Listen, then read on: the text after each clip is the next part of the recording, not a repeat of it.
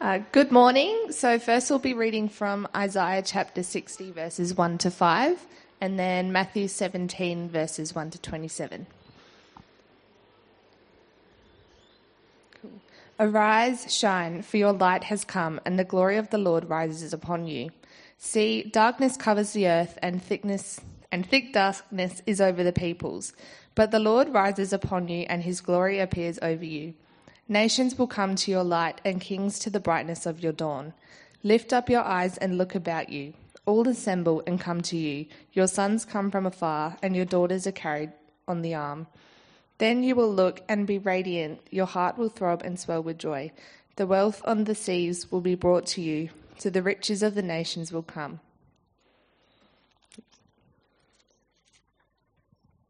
And then Matthew 17. After 6 days, Jesus took with him Peter, James, and John, the brother of James, and led them up a high mountain by themselves. There he was transfigured before them. His face shone like the sun, and his clothes became as white as the light. Just then there appeared before them Moses and Elijah talking with Jesus. Peter said to Jesus, "Lord, it is good for us to be here. If you wish, I will put up 3 shelters, one for you, one for Moses, and one for Elijah." While he was still speaking, a bright cloud enveloped them, and a voice from the cloud said, "This is my son whom I love. With him I am well pleased. Listen to him." When the disciples heard this, they fell face down on the ground, terrified. But Jesus came and touched them. "Get up," he said. "Don't be afraid." When they looked up, they saw no one except Jesus. As they were coming down the mountain, Jesus instructed them, "Don't tell anyone what you have seen until the Son of Man has been raised from the dead." The disciples asked him, "Why then did the teachers of the law say that Elijah must come first?" Jesus replied, "To be sure, Elijah comes and will restore all things. But I tell you, Elijah has already come, and they did not recognize him, but have done to him everything they wished. In the same way, the Son of Man is going to suffer at their hands." Then the disciples understood what he was talking to them about John the Baptist. When they came to the crowd, a man approached Jesus and knelt before him. "Lord, have mercy on my son," he said. "He has seizures and is suffering greatly. He often falls into the fire or into the water. I brought him to your disciples, but they could not heal him." "O unbelieving and perverse generation," Jesus replied. "How long shall I stay with you? How long shall I put up with you? Bring the boy here to me." Jesus rebuked the demon, and it came out of the boy, and he was healed from that moment. Then the disciples came to Jesus in private and asked, "Why couldn't we drive it out?"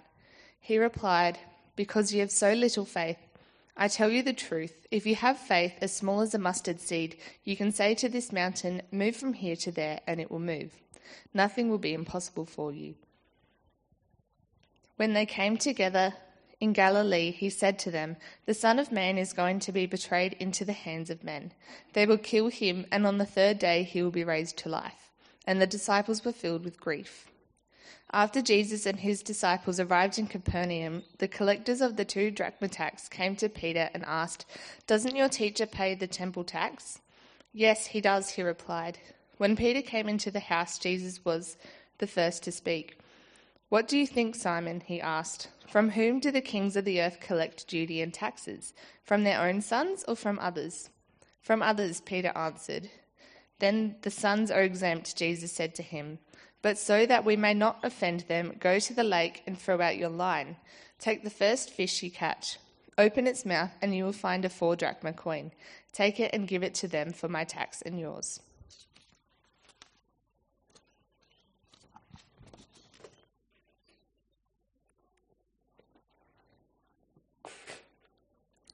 Well, thanks for having me today as a guest speaker. I've written you guys a couple of letters over the years. Hopefully you've read them. But I don't think I've ever spoken here before. I'm Simon, or you might know me as Peter, or just The Rock. That's not my wrestling name, by the way. It's the nickname that Jesus gave me way back when. You know, some people think I got that nickname because of my abs. Why are you laughing? Seriously, I used to have abs. I didn't always have this pot belly. You know, people think fishing's all relaxing and easy, but it's hard work. But now that I'm nearly 60, well, let's just say my abs are ancient history. I can't believe I'm nearly 60. I mean, honestly, the time has just flown by. It feels like yesterday that I was just an ordinary bloke fishing when Jesus came along and told me to follow him. And he just turned my world upside down. But you know, for some people, they look at all that time that's gone by, and for them, it hasn't flown by. For some people, they think it proves that Jesus just isn't coming back. And they think it's a joke that we're waiting for him. Let's be honest, they think we're a bit of a joke, that we're wasting our lives, that we put our lives on hold waiting for a king who isn't even going to show up. I can understand why they might feel that way, but believe me, it's no joke. It's no joke. I know it's no joke, because I know what I saw with my own eyes and what I heard with my own ears. All these years it stayed with me. All these years, I know at any point, any moment, I'll see what I saw again, either because I die or because Jesus comes back. I know what I saw, and so I can tell you without a doubt, Jesus is coming back to rule this world. I don't know when, but he's coming. Let me tell you why I'm just so dead sure about this. Let me tell you what happened. And I'll use what Matthew wrote down. He's all right, Matthew, isn't he? And I especially like this bit. He basically just writes what I told him happened anyway. So let me paint you the picture, right? We've just figured out Jesus is the Messiah, the Son of the living God. But then Jesus starts telling us that he's the Messiah who's going to die and then come back to life again. And you lot all read in Matthew's that in Matthew's records, and you think, yeah, that all sounds pretty straightforward. That all sounds pretty obvious, actually. Well, good for you. It wasn't obvious for us. It wasn't simple. God's majestic King, who's going to bring about God's final, perfect, powerful kingdom to this world, him suffering and dying at those small and petty hands of those hypocrites in Jerusalem. It was just so hard for us to understand. And if you were there, it wouldn't have been any different for you. And so, yeah, there was a bit of an awkward moment where I tried, how should I put it? I guess I tried to tell Jesus that he was getting things wrong. It sounds bad when I put it like that. Actually, it was bad. I was stupid, okay? I thought I knew better than Jesus. I thought I could see exactly who Jesus was. I thought I could see exactly how his kingdom should take this world by storm. But I wasn't listening to him, not properly listening. And when Jesus said, "Get behind me, Satan," I thought I'd blown it for good. Peter, the rock, sinks like a stone yet again. Well, I thought I'd blown it for good for a couple of days anyway. I've got a pretty robust self-esteem, so after a couple of days I felt okay again. Especially I felt okay when 6 days later Jesus taps me and James and John on the shoulder, and he takes us on a special mission, just the four of us, up a mountain. I don't know if you realize this, but pretty amazing things happen on top of mountains. God appeared to Moses on a mountain. God appeared to Elijah on that same mountain. Now, we weren't climbing up that same mountain, Mount Sinai, but I still knew amazing things happen on mountains. Remember the Sermon on the Mount? That happened on a mountain. Oh, I guess that's kind of obvious, actually. But you know when Jesus chose us 12 disciples, did you know that happened on a mountain? So anyway, I'm thinking to myself, something interesting is going to happen on this mountain. But honestly, nothing in all this world could have prepared me for what did happen. Because what I saw was like nothing from this world. I don't even know how to explain it to you. I think Matthew writes, his face shone like the sun. I think they were John's words, actually. And it's true, that's what it was like. His face, his clothes, they were just painfully bright to look at. But words can't really capture it. Not my words, anyway. Jesus, he was transformed in front of us. You know, Jesus just seemed so human. He was completely human. But what I mean is, even though he did remarkable things at times that blew your mind, he wasn't anything remarkable to look at. And even after he rose from the dead, he was still so human. He was still very much in a human body. But this was something else.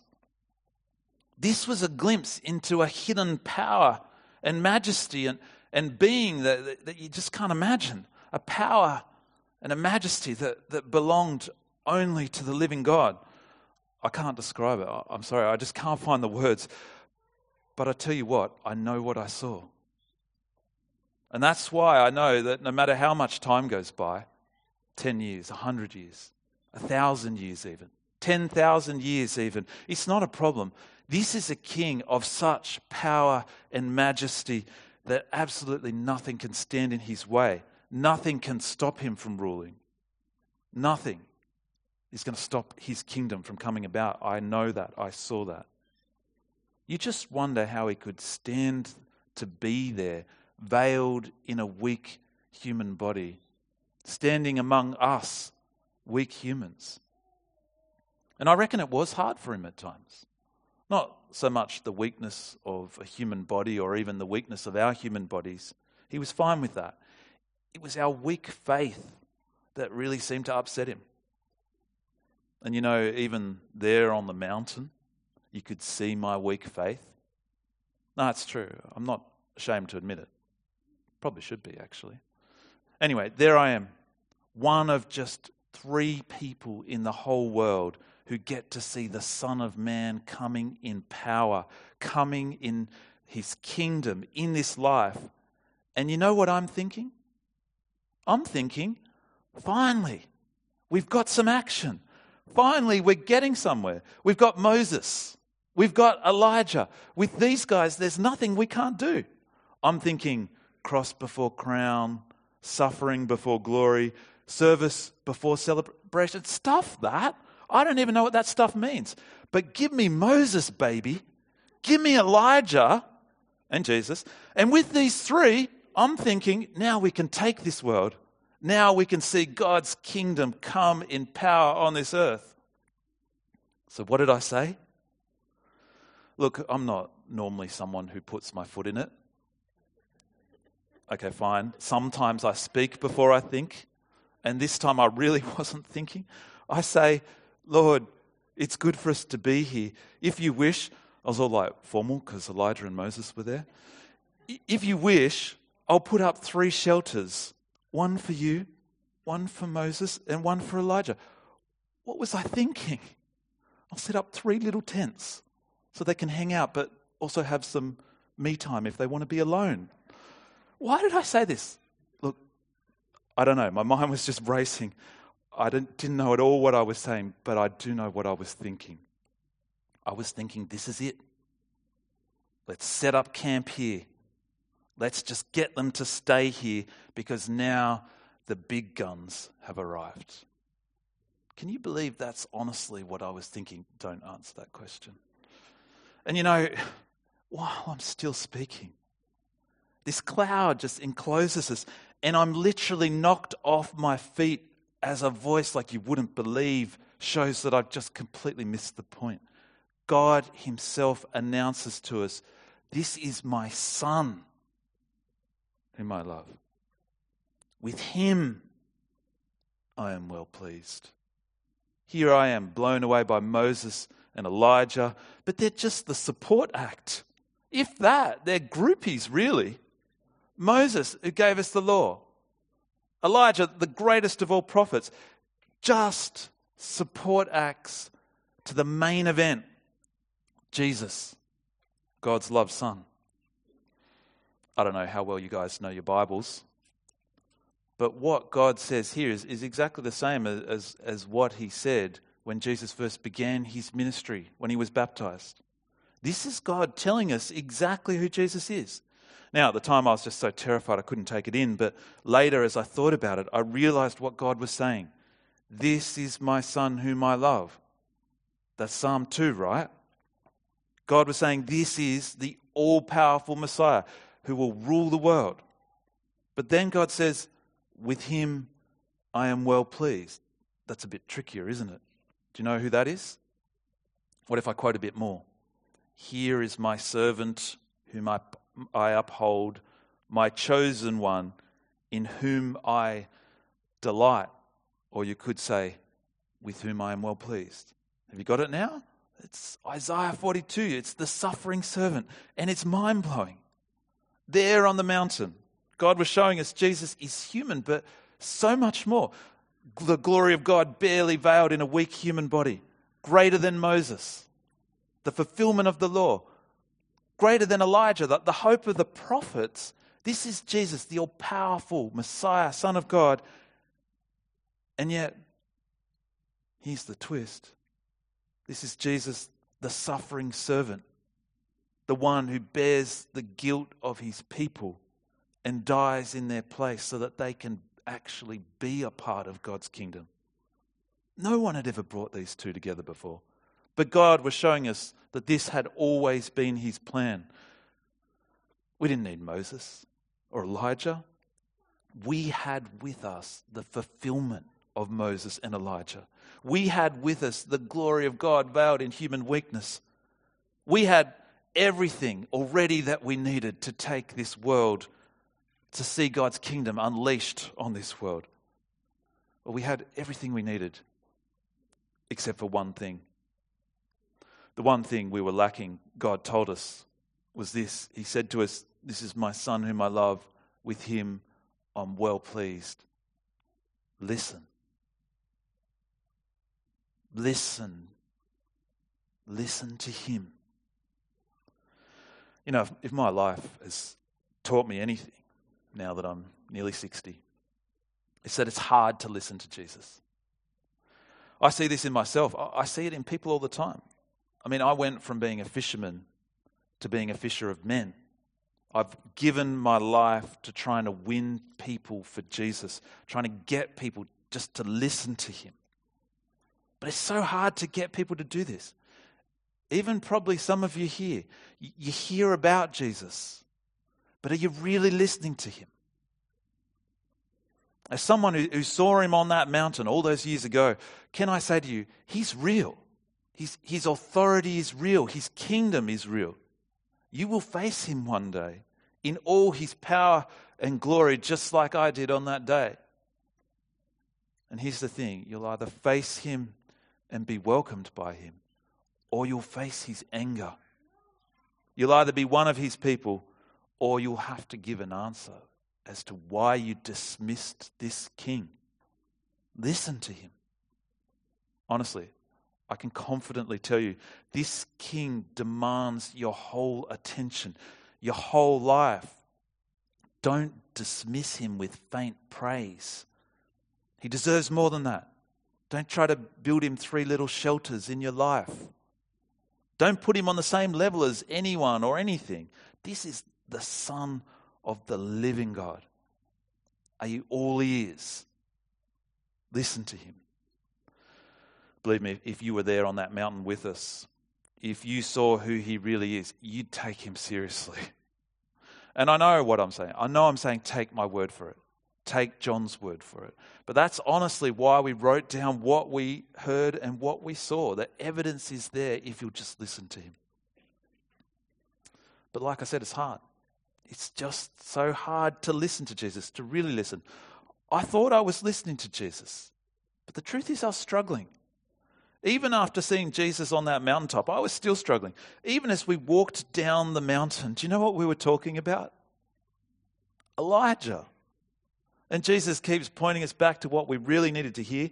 He was going to die for us, and then he was going to rise again to rule for us. But we were missing it. And sometimes I hear people speak about this, and they get this a bit wrong. Because when I say it's hard to listen to Jesus, I don't at all mean that's because he doesn't make himself clear. He's clear, all right. That's not the problem. The problem's not him, it's us. The idea that listening to Jesus means getting in tune with his guiding voice within you. That's not what I'm talking about. How can people say, I feel like God is saying to me? I mean, that's in danger of just putting a spiritual label on whatever we want to hear. That's not what I'm talking about when I say listen to Jesus. Trust me, I've heard the voice of God and I was on my face terrified. I didn't feel like maybe God was trying to tell me something. I felt like he was trying to hit me with a tuna fish over the head. And what God was telling me was listen to Jesus.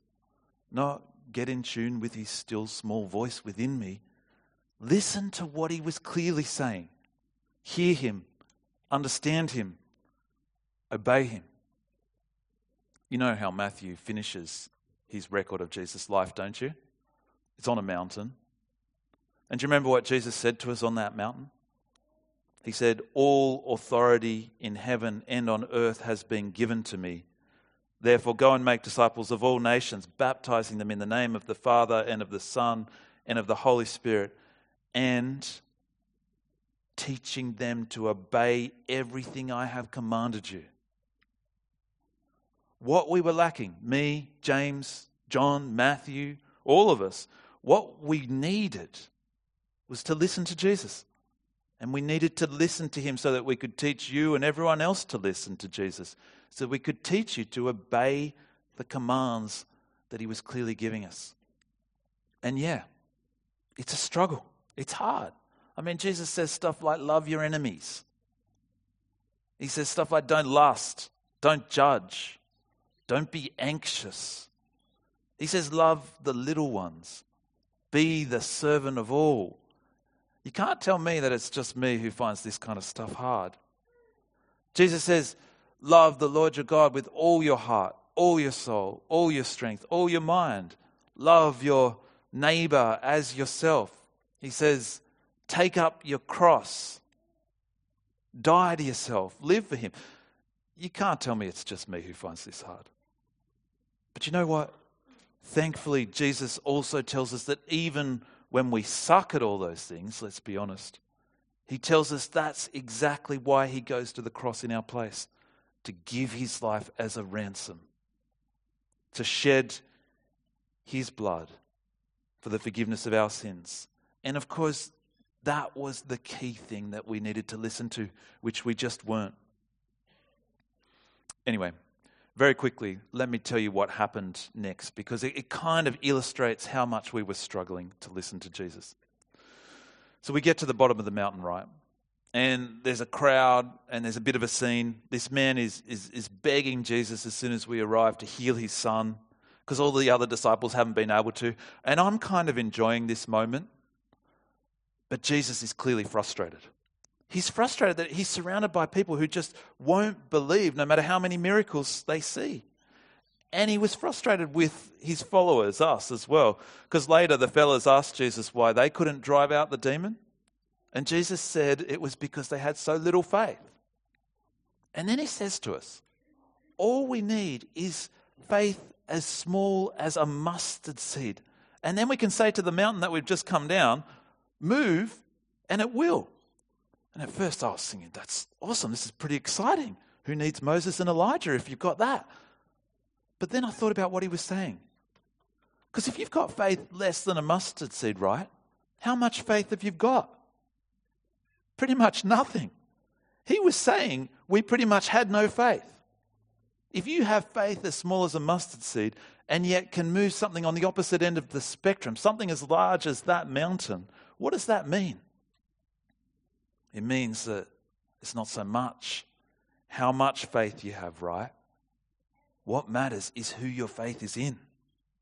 Now again, some people, they get tripped up on this. It's not really about the quantity of your faith or the quality of your faith for that matter. It's all about the quantity and quality of who your faith is in.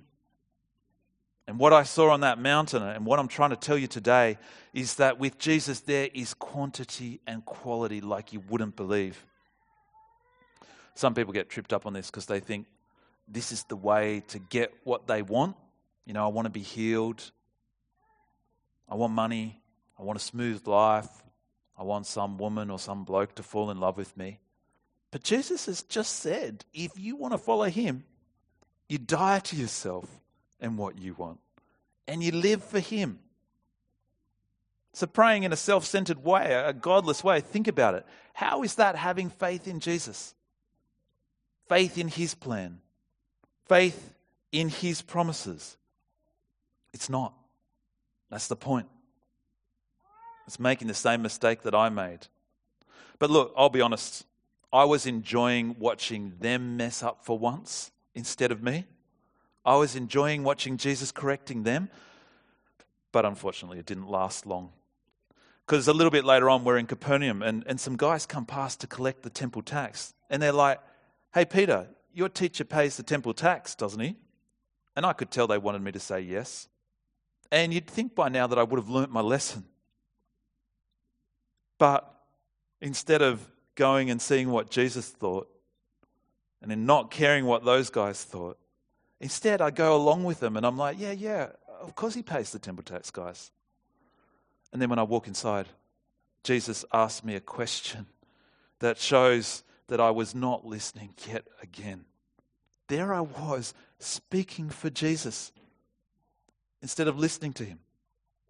But like I said, it's so hard to listen to Jesus. Have you ever felt that temptation? Have you ever felt the temptation to speak for Jesus in a way that is saying something that he wouldn't actually say? Someone puts you on the spot and says, "What does your faith say about sex before marriage? Or homosexuality? Or other religions? Or hell?" Or someone says, "You can't really believe the Bible, can you?" Are you ever tempted to just kind of put words in Jesus' mouth?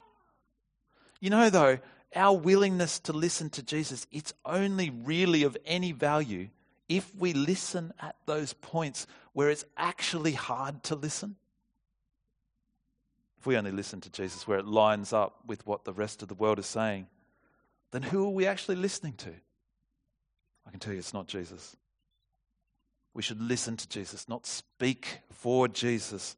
We shouldn't try to introduce ideas that Jesus never did. And yet, I keep hearing about Christians kicking up a fuss about all sorts of things that have got nothing to do with what Jesus said. Like Jesus tells us to obey the authorities. Yet I hear people all the time talking as if Jesus would have us flaunt the authorities, as if we're somehow above them. Someone asked, does following Jesus mean you don't have to pay attention to the rules and restrictions that the government puts in place? And would we say yes? Now, I know they're Romans, but honestly, that's not listening to Jesus, who tells us to obey the authorities in everything except where we'd be flat out disobeying God. That's not listening to, that's speaking for Jesus. Anyway, I spoke for Jesus and I got it wrong. Should the king of the universe pay tax so that his temple can be maintained? Or would you charge your own kids tax to eat dinner at your house? Of course not. So why would God charge his divine son temple taxes? Yet again, I wasn't listening to who Jesus really is. But you know what Jesus did? And this just illustrates who he is beautifully. Although he's the king of the universe, he doesn't want to unnecessarily cause offense to these simple tax collectors who don't really get who he is. And so he tells me to go out and catch a fish. And sure enough, there's a coin in its mouth. And he gets me to pay the tax for him that he should actually be receiving from others. The king of the universe, in control of even fish, he pays what he doesn't owe because he cared about me and he cared about these tax collectors just doing their job. You know, no one brings power and humility together like Jesus does. No one. Look, all I'm really trying to say to you today is listen to Jesus. There's no one else worth giving your whole attention to. There's no one else like him. What other king has absolute power and glory like him? And yet what other king would suffer, die, and be humiliated for you like Jesus? What other king rules right now and will bring into his kingdom whoever will listen to him and put their faith in him? No other king. I can tell you they just don't exist. No other king is worth listening to but Jesus. Let me pray for you. Father, thank you so much for Jesus, that he is a king like no other. Lord, we struggle so much to see his true majesty and glory. And yet at the cross and at the resurrection, we have every reason to stand in wonder of the kind of God you are, full of power and majesty and might, and yet willing to lower yourself in Jesus, be humiliated for us in order to save us. Father, help us to really listen to Jesus, to put our trust in him, to do that at the hard points as well as where it's easy. And we pray, Lord, that we would be a church that does this as well. Pray in Jesus' name. Amen.